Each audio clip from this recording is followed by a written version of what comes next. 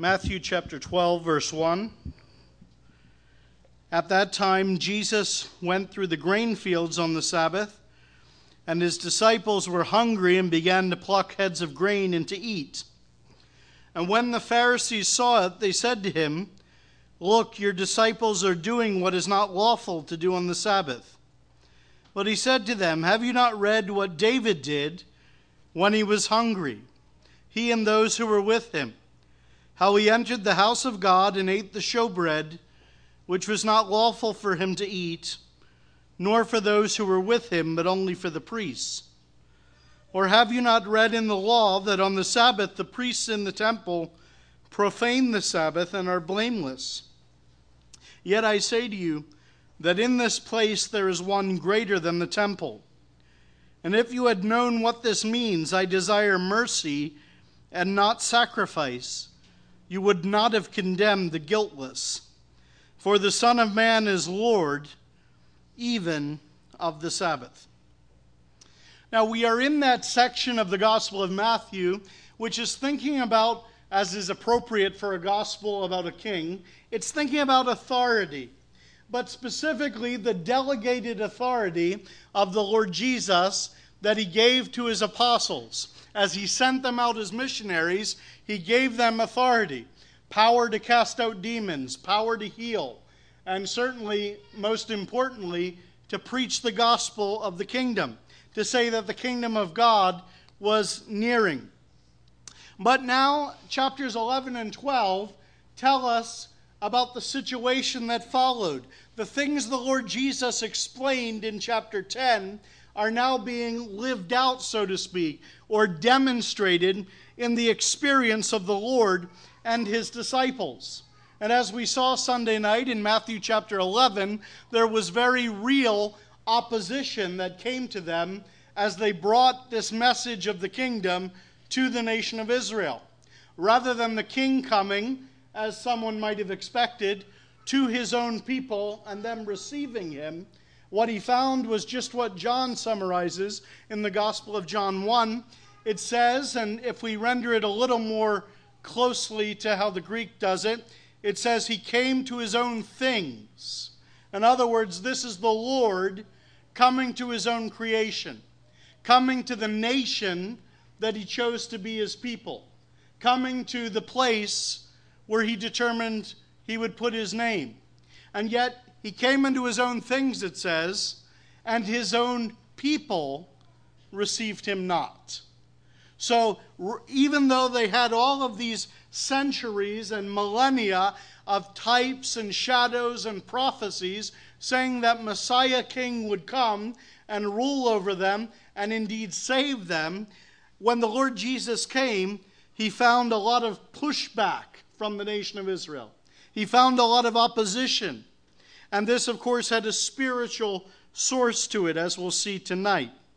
As the disciples and he were going along, the Lord Jesus made this wonderful claim that no one could know the Father except the one that the Son revealed him to.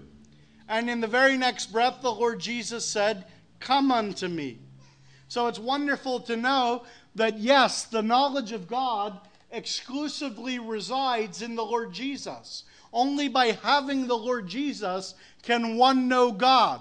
But the Lord Jesus then turns and invites people to come to him with absolutely no qualifications whatsoever. You don't have to be a certain race. You don't have to be a certain socioeconomic level. You don't have to be a certain citizen of a certain country. You don't have to be a graduate of a prestigious university.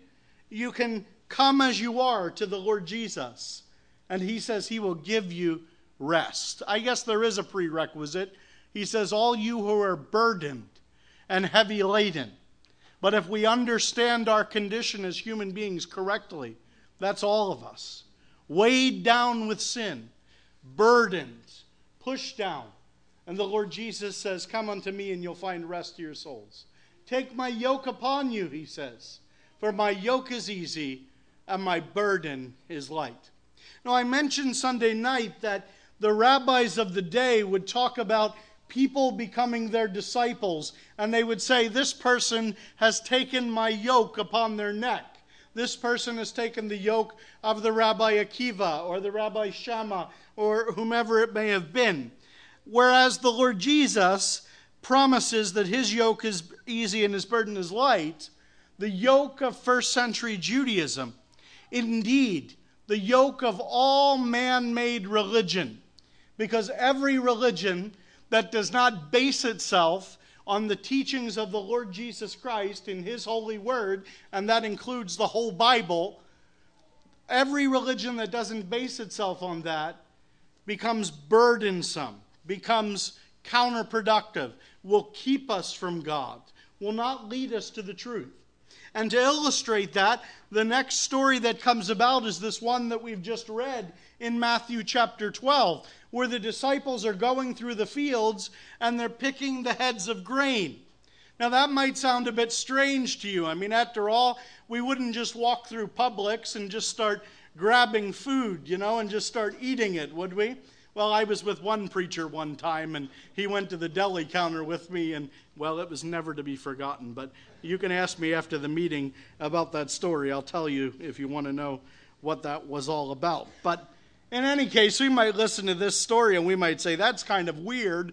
Why are these disciples grabbing these heads of grain as they go through the fields?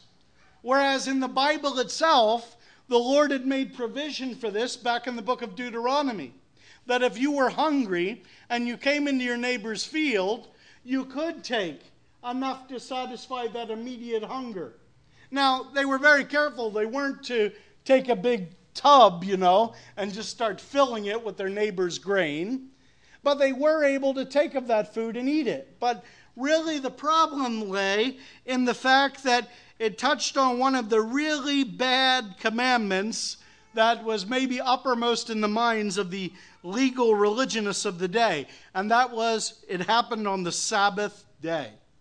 Now, the Sabbath day to the Jews, of course, we call it Saturday, but more technically, it was from Friday evening at sundown, in our way of reckoning things, to Saturday evening at sundown. And they're very rigorous about observing the Sabbath even today in Israel. So if you stay in certain hotels that try to observe some of the rabbinic injunctions, if you're in some of these hotels in Jerusalem, they have Sabbath features on their elevator, where because you push the button on the elevator, that's analogous to kindling a fire, which the sages of Judaism said you shouldn't do on the Sabbath day. And so the elevator stops at every floor. And woe betide you if your hotel room's on the 11th floor. You're stopping at every one, going up or going down. You might as well take the stairs. They're pretty serious about it. You can get in a lot of trouble disregarding it, even if you're not particularly religious. Well, in the Lord Jesus' day, it was just like that too. That they were just watching and waiting for somebody to violate the Sabbath. And now they said, here it was. Here are these men, the disciples of Jesus. They're going through this field. And verse 1 says they're hungry. And they began to pluck the heads of grain and to eat. And the Pharisees said, verse 2, look, your disciples are doing what is not lawful to do on the Sabbath.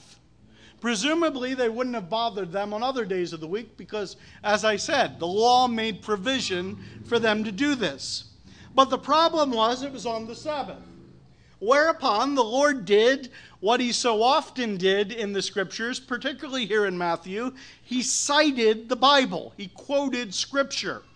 And he said, verse 3, have you not read what David did when he was hungry, he and those who were with him, how he entered the house of God and ate the showbread, which was not lawful for him to eat, nor for those who were with him, but only for the priests. Now you remember that story, that David was fleeing from Saul, and he came to Nob, to the city of the priests, and he went there before the priest, and he said, do you have any bread here? I'm on a secret mission. It's all very top secret and need to know and your eyes only kind of stuff. And, well, I'd love to disclose it to you, but it's above your pay grade, old boy. Top secret and all that kind of thing. And, the high priest said, yes, enough said. Well, yes, We do have bread here, but it's bread that only the priests are supposed to eat. It was showbread, which had sat out on the table of showbread for 7 days before the Lord, and then after that it was given to the priests and their families to eat. Now, technically, David wasn't a priest. He wasn't from the right family, was he? He wasn't a descendant of Aaron. Nor was he from the right tribe. He wasn't a descendant of Levi. He was a descendant of Judah. So you might say, well, what right did David have to take that bread and give it to his cohort anyway? Well, the Lord Jesus says here a principle that God set forth there, that when there was a higher need, ceremonial law could be set aside. In other words, here was David, God's chosen man, fleeing for his life, and he broke a ceremonial commandment. Technically, he wasn't allowed to eat that bread. But the Lord did not consider that a real breaking of the law, because he was on the king's business. He was doing God's will. And his need absolutely determined that he should take of that showbread, much like the disciples in this current situation. And he said, furthermore, in verse 5, or have you not read in the law that on the Sabbath the priests in the temple profane the Sabbath and are blameless? The priests don't take the Sabbath off. In fact, for a priest, maybe the Sabbath was busier than other days in certain respect. They still offered the morning and the evening sacrifice. They still went about doing their duties, even on the Sabbath day. And God did not reckon that as ordinary work. In one sense, yes, they profaned the Sabbath. That is, they broke the ceremonial law concerning it. But they really weren't sinning against God by bringing work into an area that God didn't want it. In other words, the principle is here that if someone is serving the Lord legitimately, and the human need brings them into conflict with this ceremonial aspect of the law, the ceremonial part of the law was what was to give, and the need of the person doing the will of God was to trump it. Now, verse 7.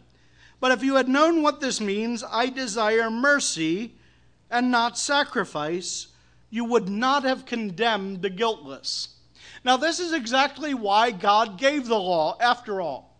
Not because God was mean, not because God was cruel, not because God enjoys inflicting suffering on people. That is not why God gives commandments.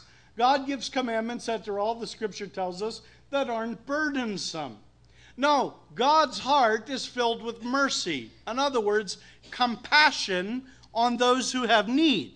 And so the law wasn't meant to make our lives more onerous, more difficult, or even to rob us of what we had legitimate need of.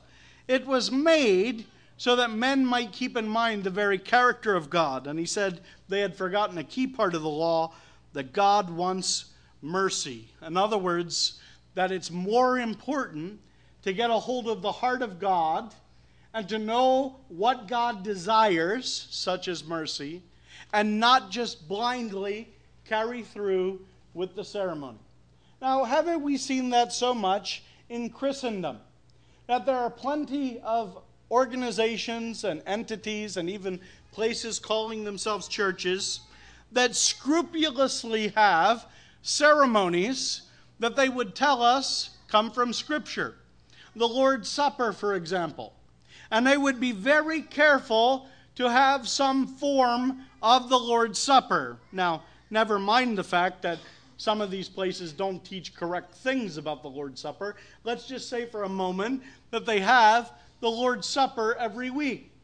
But you know, they're so scrupulous about keeping that ceremony, and yet they don't care whether the people who fill their churches are really born again or not, really have a relationship with God. In fact, the very clerics who administer those ceremonies to people, in many cases, don't know the God whom they're professing to serve. The point is, you can get so hung up on a point of ceremony, on a symbol, so to speak, that you lose the point of what that symbol is trying to convey. That's not to say symbols aren't important. The Bible teaches the Lord's Supper, doesn't it? But the Lord's Supper itself, as a symbol, is supposed to bring us back time and time again to the Lord Jesus and to his death and to all that the Lord has accomplished for us, and to, in fact, remind us that Jesus is our Lord. So that week after week, we're examining ourselves and saying, now, am I living as if Jesus is Lord? Am I bearing in mind what the Lord Jesus did for me? Or do I come on Sunday and am I just reminded of him? It's sad, when so many can be taken up with mere externals and lose the power of the symbol. And such was it in the days of the Lord Jesus here. But here the Lord Jesus establishes it very clearly, verse 8. He says, for the Son of Man, that's the Lord's preferred title when referring to himself, a messianic title that comes from the book of Daniel. For the Son of Man is Lord even of the Sabbath. In other words, when it comes down to the Lord Jesus and his disciples, the Lord Jesus is the one who gave the Sabbath in the first place. The Lord Jesus is the great judge of the universe. He's going to judge the world in righteousness one day, Acts chapter 17 tells us. The Father has committed all judgment to the Son, that all may honor the Son even as they honor the Father, John 5 says. And that one who is the judge and the lawgiver, the very creator of morality and right and wrong, has a right to say of something like this Sabbath, of what is actually breaking it and what is actually keeping it. Now, that wasn't the end of the controversy. The next story also deals with the Sabbath. Verse 9, now when he had departed from there, he went into their synagogue, and behold, there was a man who had the withered hand. And they asked him, saying, is it lawful to heal on the Sabbath? Now notice what Matthew explains here, that they might accuse him. There are people who ask questions who aren't seekers after the truth. That is why the book of Proverbs says, answer not a fool according to his folly, lest you be like him. And that is why it says, is it immediately before or immediately after? I forget the order. Answer a fool according to his folly, lest he be wise in his own conceits. You say, that sounds contradictory. Am I to answer the fool or am I not to answer the fool? Well, it all depends on context. If it's a situation where you've got to uphold the truth before other people and show what is right, you have to answer that foolishness. But there comes a point in time, and there are situations, where somebody asks you a question merely to be argumentative or belligerent or to waste your time. And there, you have to be wise in discerning which the case is, whether or not to cut them off or to continue it. You remember when the dialogue of the Lord Jesus with the woman at the well in John 4, the Lord would answer her questions, wouldn't he? But many times people asked the Lord Jesus questions, and he was very short with them because they were just playing around. So here they asked the Lord Jesus a question, is it lawful to heal on the Sabbath? Now their decision was, no, it wasn't lawful to heal on the Sabbath. But here's what the Lord Jesus says, verse 11. What man is there among you who has one sheep, if it falls into a pit on the Sabbath, will not lay hold of it and lift it out? I tell you, all of the God-fearing shepherds in that day, or at least rabbinically observant shepherds of that day, if their sheep falls in a pit on the Sabbath day, they're going to say, well, Lord, I had to preserve the life of the sheep. I couldn't say, just wait there, till Sunday, and then I'll pull you out. That would be no good. It would be dead by then. So I had to pull it out to save the life. And they could understand that. That was good business sense. But look at verse 12. Of how much more value, then, is a man than a sheep? Now that point may be questioned in our day and age, because people have such a skewed concept of where life comes from to begin with. And therefore, they're not able to properly evaluate life. So there are people that actually would say to us, the animals are of equal value as the human beings. But the Lord Jesus says, no, that's not so. It's evident by the way he phrases this. It's a rhetorical question of how much more value is a man than a sheep. Therefore, it is lawful to do good on the Sabbath. And rather than just leave that as a hypothetical point, here's the mercy of the Lord. The Lord who desires mercy and not sacrifice. He said to the man, stretch out your hand. And he stretched it out, and it was restored as whole as the other. Now, what did that miracle accomplish? Did people all gather around and say, let me shake your hand, my friend? That hand that used to be withered, but now it works just great. I want to rejoice. In fact, give me a high five, my brother. Did anybody do that for that man? We don't read of anybody exulting over what the Lord had done for that man. It says, verse 14, then the Pharisees went out and plotted against him how they might destroy him. In fact, in the parallel passage in Mark chapter 3, we're told there that they went out and plotted with the Herodians, people that weren't even really that religious. They were more political operators and hangers-on at court, people that hitched their wagon to Herod and to that evil regime there. And they made common cause with them to plot the murder of the Lord Jesus. Now that shows you the true extent of somebody's religion, doesn't it? I mean, we have people in the world today that will tell us how religious they are, how much they love their God, how devoted they are to him, how they never fail to pray to him, how they never fail to do certain things he commands, and yet they'd say it was righteous to go out and commit murder in the name of that God. And you say to yourself, how does that follow? How do you reconcile those things? But that's what man's religion does to you. That's what dead formalism does to a person. It doesn't give you a right valuation of life, nor of the mercy that God wants. It just makes you cruel. But Jesus, when he knew it, verse 15 says, Jesus withdrew from there, and great multitudes followed him, and he healed them all. So not only does the Lord withdraw so that they can't carry out their plot then and there, it wasn't his time yet, the Lord Jesus withdraws and he continues healing. The Lord wasn't cowed by their opposition. He wasn't afraid. He didn't stop doing what the Father wanted him to do. But he warned them not to make him known, because the Lord Jesus wasn't a sensationalist. We see this over and over in the Gospels. He wasn't of the mind that any publicity is good publicity. He was coming specifically to reveal the Father, to show what God is like, to show what his kingdom is like.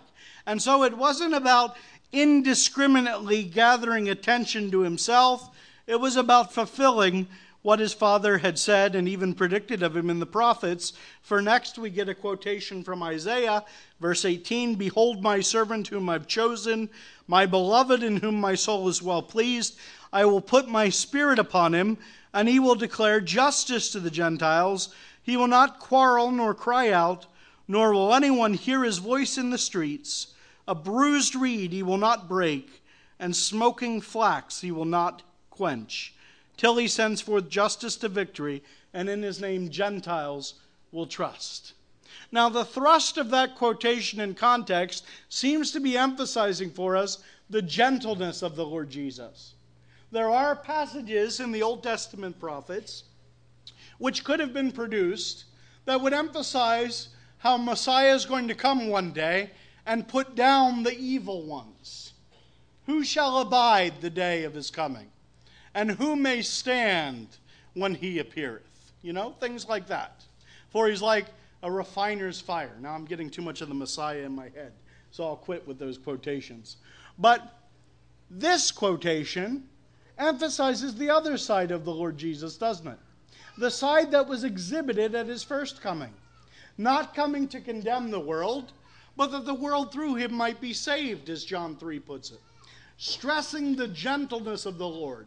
Not crying out in the streets, not causing a disturbance. Our Lord Jesus was not an angry young man. He was not a revolutionary who was trying to overthrow everything going on in this world. He wasn't an agitator. There are people that have come along and they've tried to point to the Lord Jesus as the prototype of agitation and disturbance and making trouble and making a row that wasn't the Lord Jesus at all. Did he come into conflict? Most certainly he did. We've seen it tonight already in our passage. But it wasn't because of him and his attitude and the way he conducted himself. It was because he stood for the truth and people were opposing the truth. Now, Peter makes that point in 1 Peter 2, doesn't he? When he says, don't let any of you suffer as an evildoer. Because if you're buffeted for your faults, what profit is it to you? So it's no good me driving 90 miles an hour down Pines Boulevard. Anyone listening, not that I would, but no good me driving 90 miles an hour down Pines Boulevard and getting pulled over by the police and I say, you're persecuting me because I'm a Christian. No, he's not. He's pulling me over because I'm doing like 50 miles over the speed limit. You know, there's no point in suffering for something stupid or unlawful that you do. But Peter says, if any man suffer as a Christian, this is thankworthy before God. Now, our Lord was always the latter, never the former. People couldn't look at the Lord and justly say, oh, that guy's a troublemaker. Oh, that guy's just interested in making problems for us. I stress this because, you know, Christians have a reputation for that in this world, especially as there's been such a push on Christians in politics. A lot of people get the idea Christians are just against everything. Well, what they should come away with from real interaction with us is that we are gentle people. People that aren't interested in being unmerciful to others. People that don't want to be cruel to other people. People that aren't hateful, but people that love other people. And yes, we stand for the truth. And yes, we emphasize holiness. And yes, we can't compromise with sin. And yes, we denounce sin and call sin sin. But we also preach the love of the Lord Jesus and his salvation. That's what they should come away thinking about us. Now they brought to him, verse 22, one who was demon-possessed, blind, and mute. This is going to be a bridge to the next group of stories about the opposition. The first group of stories were about opposition over the Sabbath. We're going to now get into opposition over spiritual powers.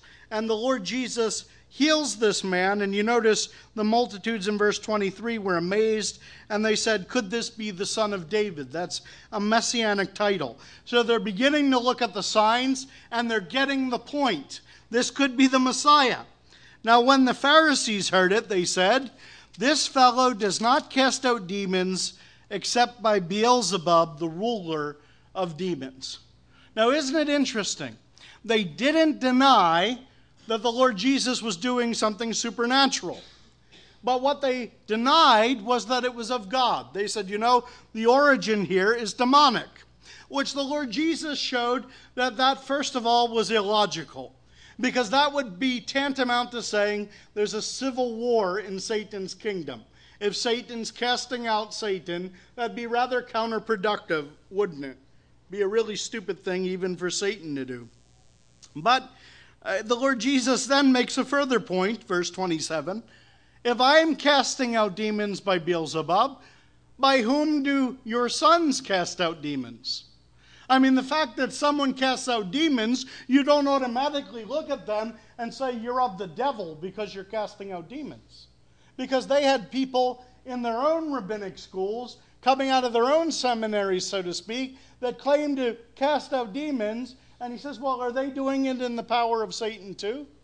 See, the Lord Jesus, he was really wise in dealing with these people. But he makes the case further. He says, verse 28, but if I cast out demons by the Spirit of God, surely the kingdom of God has come upon you.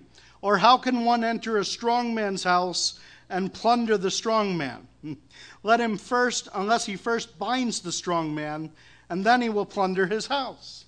If I come to Hulk Hogan's house and I say to him, I want your stereo system and your flat screen TV, what do you think he's going to do to me? Probably his one hand can grab my whole head, And it is maybe my largest body part, I don't know. But still, he's a pretty big guy. He'd just pick me up by the noggin, and he'd probably plant me in the backyard somewhere, wouldn't he? But if I come in and I shoot him in the face with chloroform, and he gets knocked out on the floor, and when he comes to, I've got him handcuffed and bound by his feet. Not that I've ever fantasized about doing that and taking his stereo. Then what's he going to say? I've tied him up, I can take his goods. Well, think about that strong man, Satan. So strong that Philip Seymour Hoffman, Oscar-winning actor, millionaire, coveted apartment in the Village in New York City, considered the best actor of his generation by some people. He's lying dead on the floor with a syringe in his arm. Sad, isn't it? Look at all the rock stars. Look at all the country stars. I won't be a respecter of persons. Look at all the actors and actresses. Look at the people of power in this world that Satan has totally fettered, totally shackled to lusts and sins, and at his beck and call, so to speak. You look at all those lives that he holds in the thraldom of darkness. And yet the Lord Jesus says, I'm the one who can come and I can bind him and I can plunder his goods. Indeed, Colossians 2 tells us that the Lord Jesus, having died and risen from the dead, he's triumphed over principalities and powers and made a show of them openly. Will he despoil Satan's goods? Will he despoil the infernal dark hosts of the universe? Of course he will. He comes to take away those prisoners. Isn't that wonderful? The power of our Lord Jesus. Not doing these things by demonic power, but the very power of the kingdom of God coming upon them.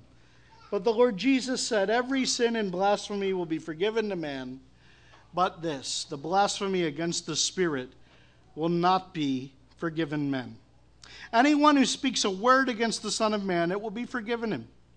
But whoever speaks against the Holy Spirit, it will not be forgiven him, either in this age or in the age to come.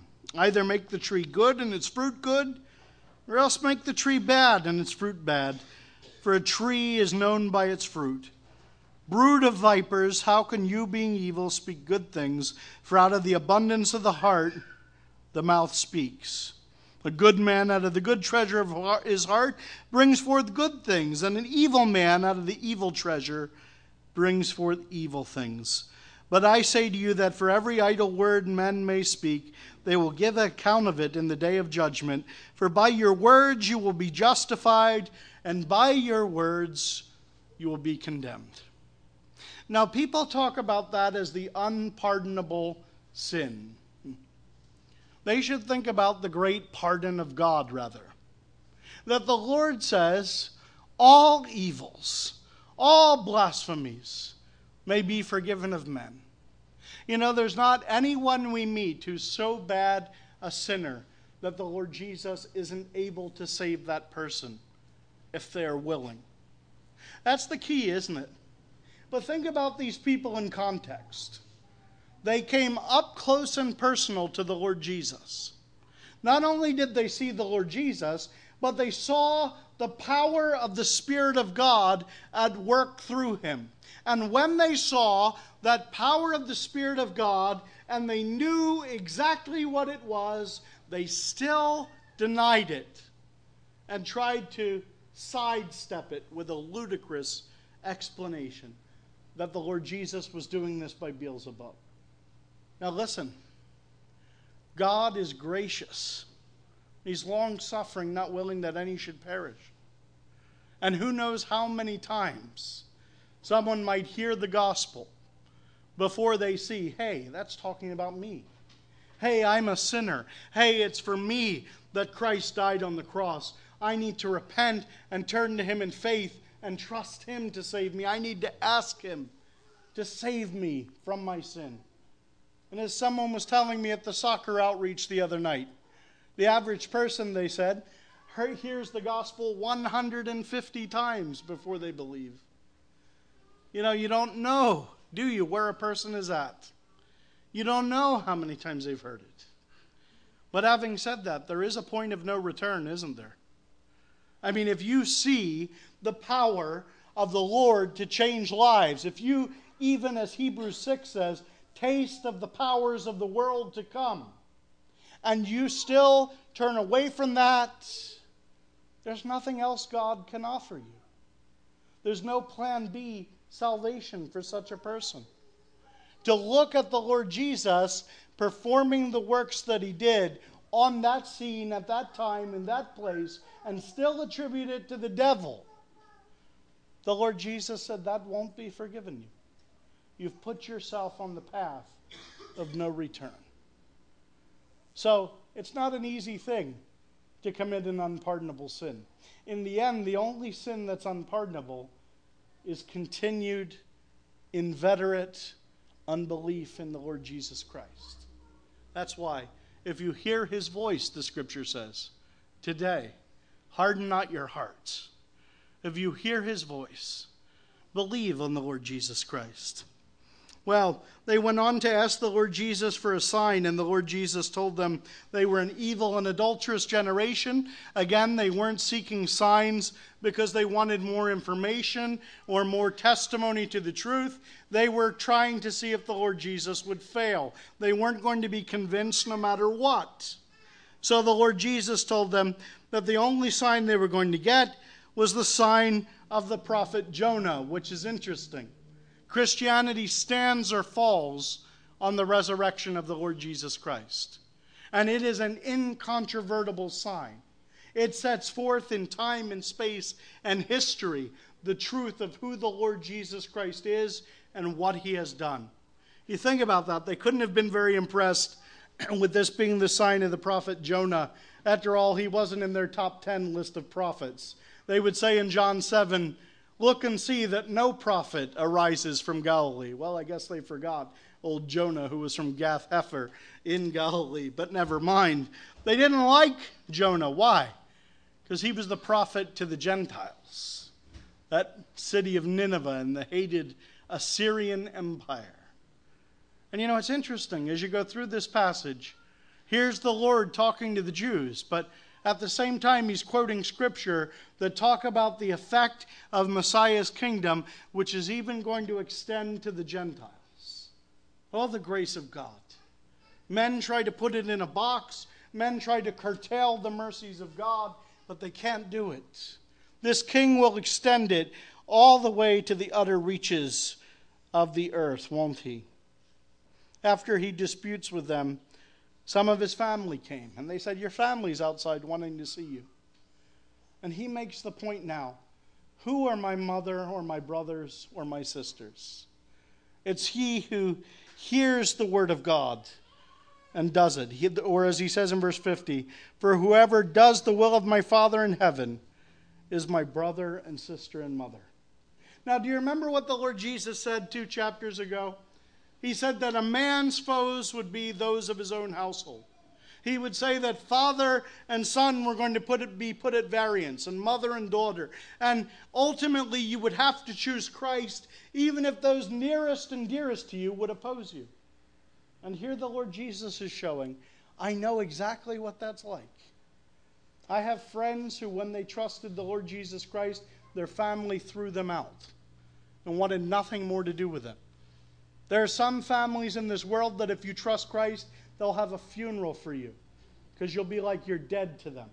There are some countries in this world where if you confess Christ, your family will be the first to deliver you up to be killed, even now, let alone what's coming in the tribulation period after the church is taken home to heaven. The Lord Jesus says, I understand all that. I had opposition from family too. And let me tell you who my real family is. It's a spiritual family. Those who do the will of God.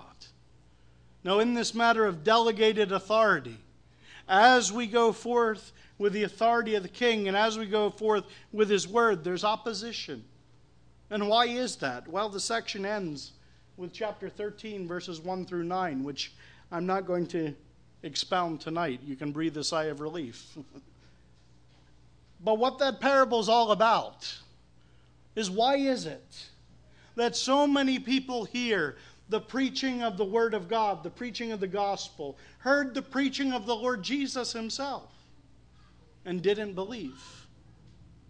And that parable explains to us that we're not existing in a vacuum, that it's not some kind of pure place where we are, where we can just sit here and objectively weigh the merits of what we're hearing. No, we have to be careful how we hear, because there is an enemy of our souls who will steal away the word.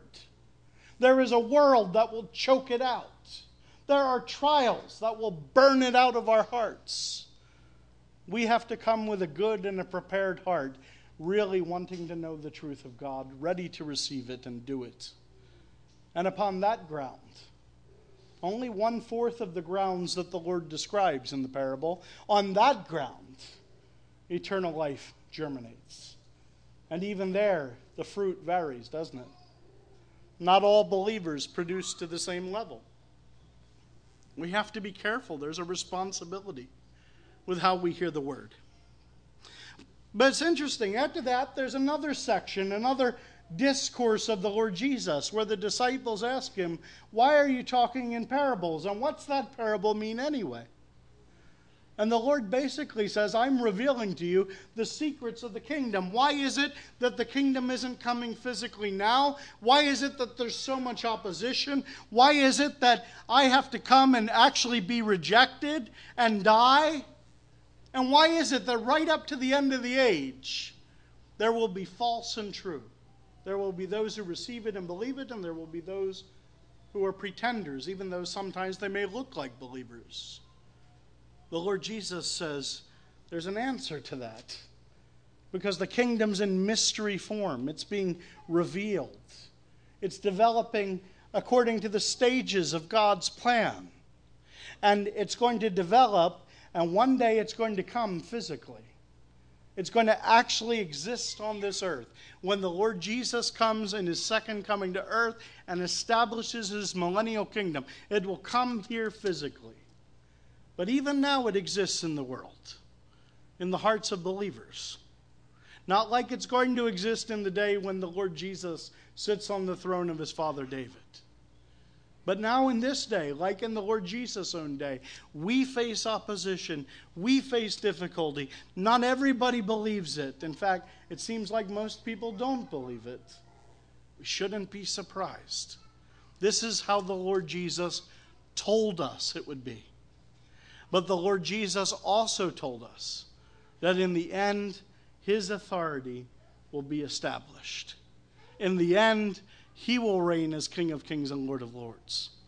And in the meantime, we have the Lord promising to be with us even into the end of the age. And we have our spiritual family, our brothers and sisters in Christ, to help us to serve him and to use that delegated authority through the Word of God to carry the word out into a lost and dying world.